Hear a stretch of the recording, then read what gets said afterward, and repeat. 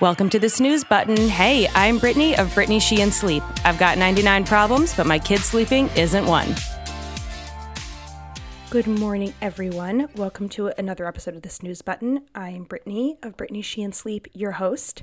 I am coming to you live on another unbelievably rainy day here in Los Angeles. So if you hear a noise downstairs, that is my daughter, who would usually be at the park with our nanny, but they're inside for like the 57th day in a row.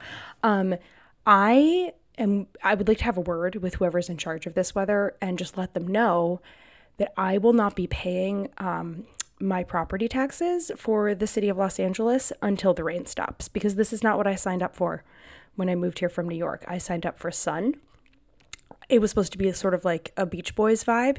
It's not this year. 2023 has been, I think it's rained like every day this year, which is wild. I think it rained like 3 days the entire year, the first year we moved here. I digress. I'm sorry.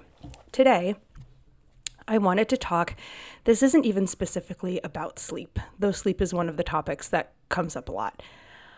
I want to empower you guys as parents listening to this to not feel like you need to digest and internalize everything you see on social media related to parenting, and to give you some new ways of looking at things when you're wading through the BS that's out there, because there really is so much on social media, on the internet in general, that can make parents second guess themselves, think you're doing things wrong, and it can just feel really suffocating.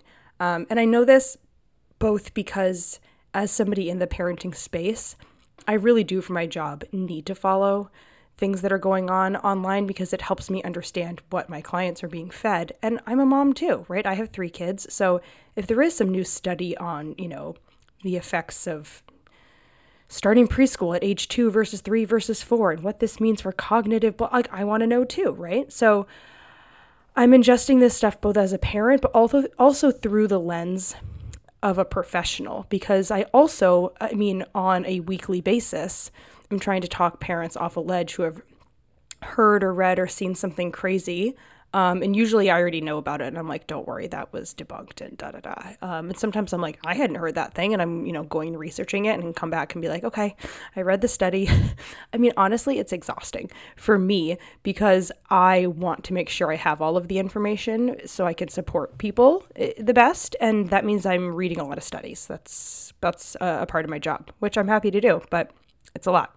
So the reason this came up and I wanted to talk about it today is because last week, there was a post from a large account, not a sleep consultant, but somebody in the space, a pediatrician, posted a really wackadoodle, I guess, method to use for toddlers. And a number of people sent it to me being like, this is insane. Do people do this? Is this real? I don't understand why this would be promoted. And I talked a little bit about it on my Instagram stories.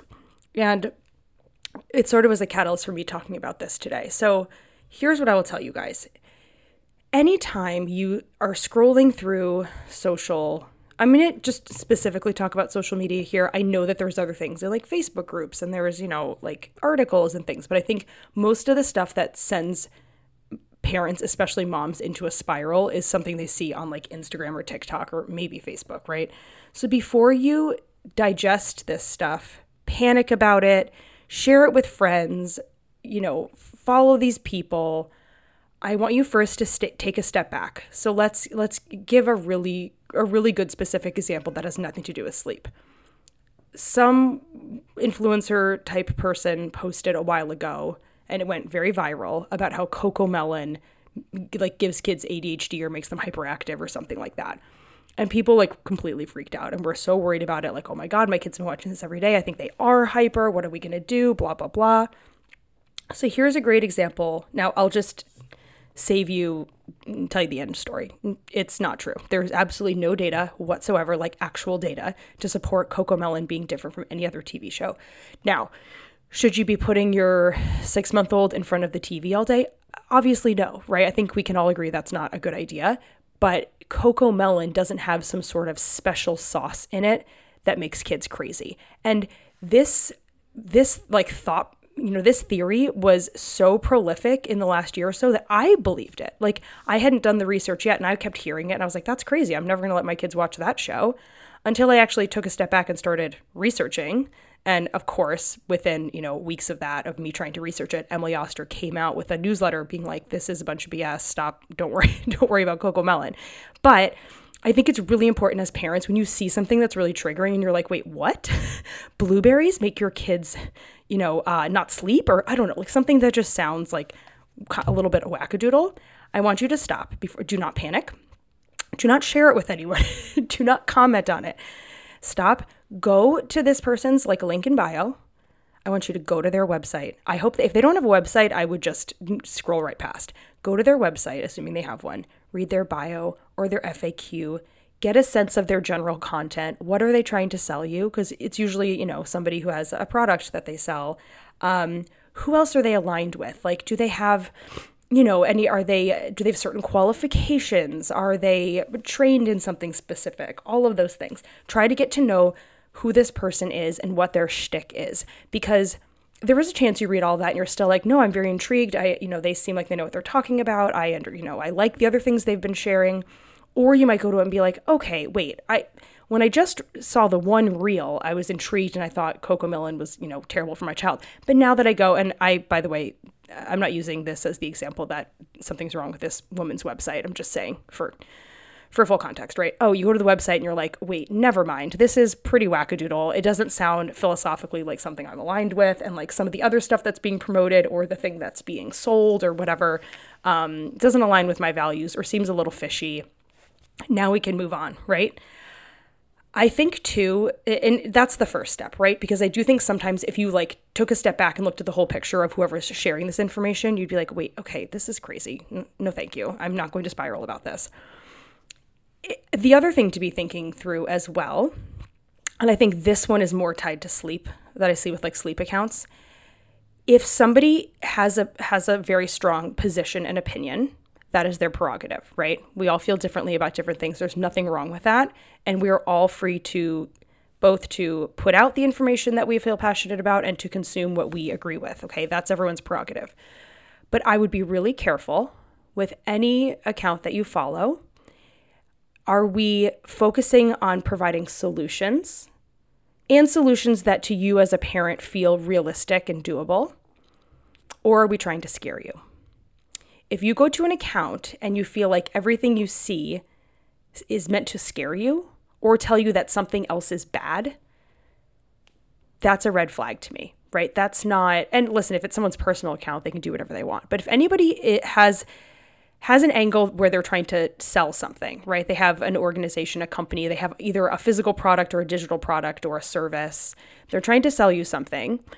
But most of the conversation within their page is scary, right? It's telling you things that are bad. Like, if you don't do my thing, all these bad things will happen. Here are all the bad things that happen to people who don't do my thing. Or they're talking about something else and how bad that is. Huge red flag, right? You should go to someone's account. Let's say it's like a speech therapist or something. If you went to a speech therapist's website and 75% of what they talked about was either, here's all the terrible things that happen if you don't get speech therapy when your kid hasn't done XYZ things. Or if you find someone who teaches this type of speech methodology, this is going to ruin your child. Here's all the reasons why you should never trust these people, da-da-da-da-da. Wouldn't you be like, okay, but what are you teaching? Because I'm here to learn, and now I just feel scared and shamed and worried that I'm accidentally going to come across an account that teaches speech that way, and now I'm just feeling worse about myself, right? That's step far away from that. Instead, you should be going, and I'm using speech as the example, you should be going to a speech therapist's, page, and they're like, here's tips to do this. Here's what I like about this. Here's some fun things I do with my kids. Like, it should have a warm, positive angle. I think any account that's helping parents through something should have a warm, positive angle. Whether or not it's snarky and silly or it's something totally different, right? Like, everyone's personality is different. But I'd be really wary of anyone who it seems like their main focus is attacking other people or trying to scare you. And I think there's a lot of that out there in the parenting space. There's a lot of accounts and people. And I think the CoComelon one is a great example. It's like, how about then what's the alternative, you know? So here's a good example of one that does the opposite. That's great. I'm sure many of you know the account Busy Toddler. Now, Busy Toddler, her whole shtick is, and she's kind of expanded into the parenting space, which I really like. She talks more about parenting stuff as well. But it was initially like how to keep your toddler busy so you don't like lose your shit on them.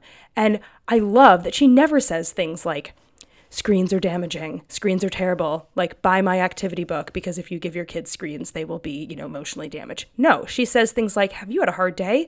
Have you tried a popsicle bath? Which, by the way, we have tried in my house and it works like a charm.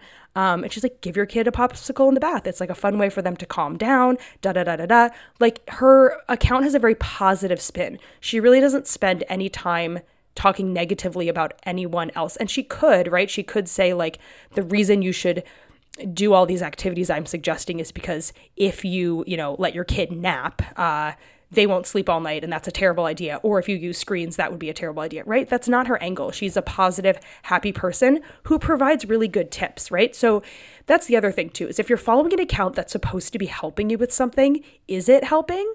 Right? Like it should be helping. Whether or not you buy the product, you should go there and be like, oh, this is interesting. Like I tried that tactic to help my kid learn some words from this speech therapist page and it actually really worked. I tried doing XYZ and that was such a good idea. So that's the feeling you should get. You should feel positive and happy. They should not be attacking anyone else or trying to scare you. And they should be offering reasonable solutions to whatever the thing is. If you go to Busy Toddler, you're looking for activities for your toddlers. Does she do that? She does. So that's a good thing. That's positive, right? And here's the other thing. Remember, even if you go to a site, like let's give the example of that CoComelon thing. Let's say you had gone to that person's website. Oh no, they're an expert in, children's psychology and da-da-da. She has all these master's degrees and whatever, which by the way is not the case with this person. But if it was, right? Remember too that we are all flawed humans. We are. And I, just like everyone else in the sleep space, does have a perspective, right? It doesn't mean I don't change things when I work with families one-on-one and find solutions that work for their particular child and their family.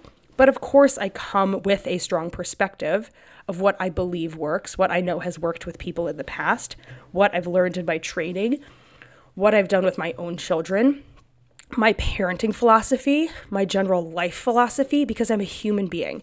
And, I could have told you that would be the case with anyone in the sleep space, but what is especially fascinating to me now that I've been doing this job and worked with so many families over the years is the same is true with pediatricians. And like any other job, and I think, to be honest, I'm sort of still each week when I hear news stories, I'm still like so shocked at how wide the spectrum is across this one profession and what people are told. I will hear things, truly, you guys, I will hear things from at 8 weeks old, regardless of how much they're eating at night, you should shut the door at 7 p.m. and not go back until 7 a.m. Pediatricians recommending that. And I've also had pediatricians say all babies need to eat overnight until they're 6 months old, full stop. And if your baby has any sort of weight gain issues, the only solution is you need to start feeding them more overnight. Okay, think about how incredibly dramatically different those recommendations are, right? I will have babies who are dropping significantly on the growth chart and the pediatricians are like, this is fine, this is normal, it does not matter, to ones who are like, you need to start putting rice cereal in their bottles, which, by the way, like even the AAP says you shouldn't do, right? So it is so across the spectrum. And I think that's important too, because it means that when you're given information, you need to take it with a grain of salt, and it's okay to ask for a second opinion or to ask why. And it's also a good reminder that when you're that's more on a personal level, right? If you're working through some sort of issue with your child, if you're given a recommendation and you're like, this doesn't make sense to me, I don't understand it, like for sure you should ask for another opinion or just ask why. Like, that's interesting because I thought XYZ, like, is there a reason why you're recommending this instead? And if they can't give you a good answer, then see you later, right? Like, for sure. That's how I would feel. But it's also a good reminder that when you're ingesting this stuff online, I do think it's important to be checking, does the person who's telling me that CoComelon is, going to give my kid an Adderall prescription in a month. Is this somebody who's qualified to be saying that? But beyond that, even if they are, remembering that we're all human, right? I think the pediatrician example is such a good one because, if you heard those two extreme things from two different pediatricians, you would be confused. You'd be like, one is saying I have to do this at 8 weeks, and one is saying I can't do it till 6 months. This doesn't make any sense, right? So remember that we're all human and we come from different perspectives and different reasoning. And so it's important that you find someone in any part of the parenting space that is aligned with your values, and that you might not understand it initially, but once it's explained to you, it makes a logical sense and you trust them. Because at the end of the day, there are different ways of doing many different things, and you're not going to find the perfect one. You're going to find the one that works for you. And whether that is sleep, speech, I don't know why I keep using speech as an example, but I feel like it's a good one. Screen time, school, a million things, lactation, right? You will have a million opinions, and the best thing you can do is take a few extra minutes to do due diligence, on the people you're getting information from, and the ones that you feel like philosophically align with you the best, just stick with them. You don't need to follow 30 different sleep people, 30 different speech people, 30 different feeding and lactation people.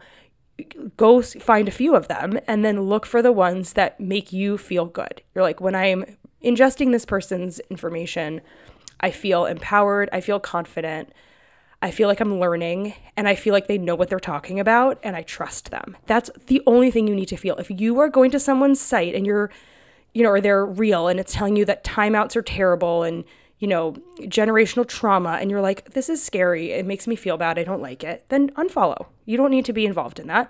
There are plenty of people out there that have content that will make you feel empowered and supported and ready to take on the day. Okay. I feel like this was a weird rambling episode, but I hope it was helpful. Have a great day, you guys. We have a great guest speaker that I'm recording with tomorrow. So next week's episode will be another awesome Client Confidential, and I'll see you then. Bye. Loving the snooze button? Be sure to subscribe so you don't miss a single episode. And please leave a review.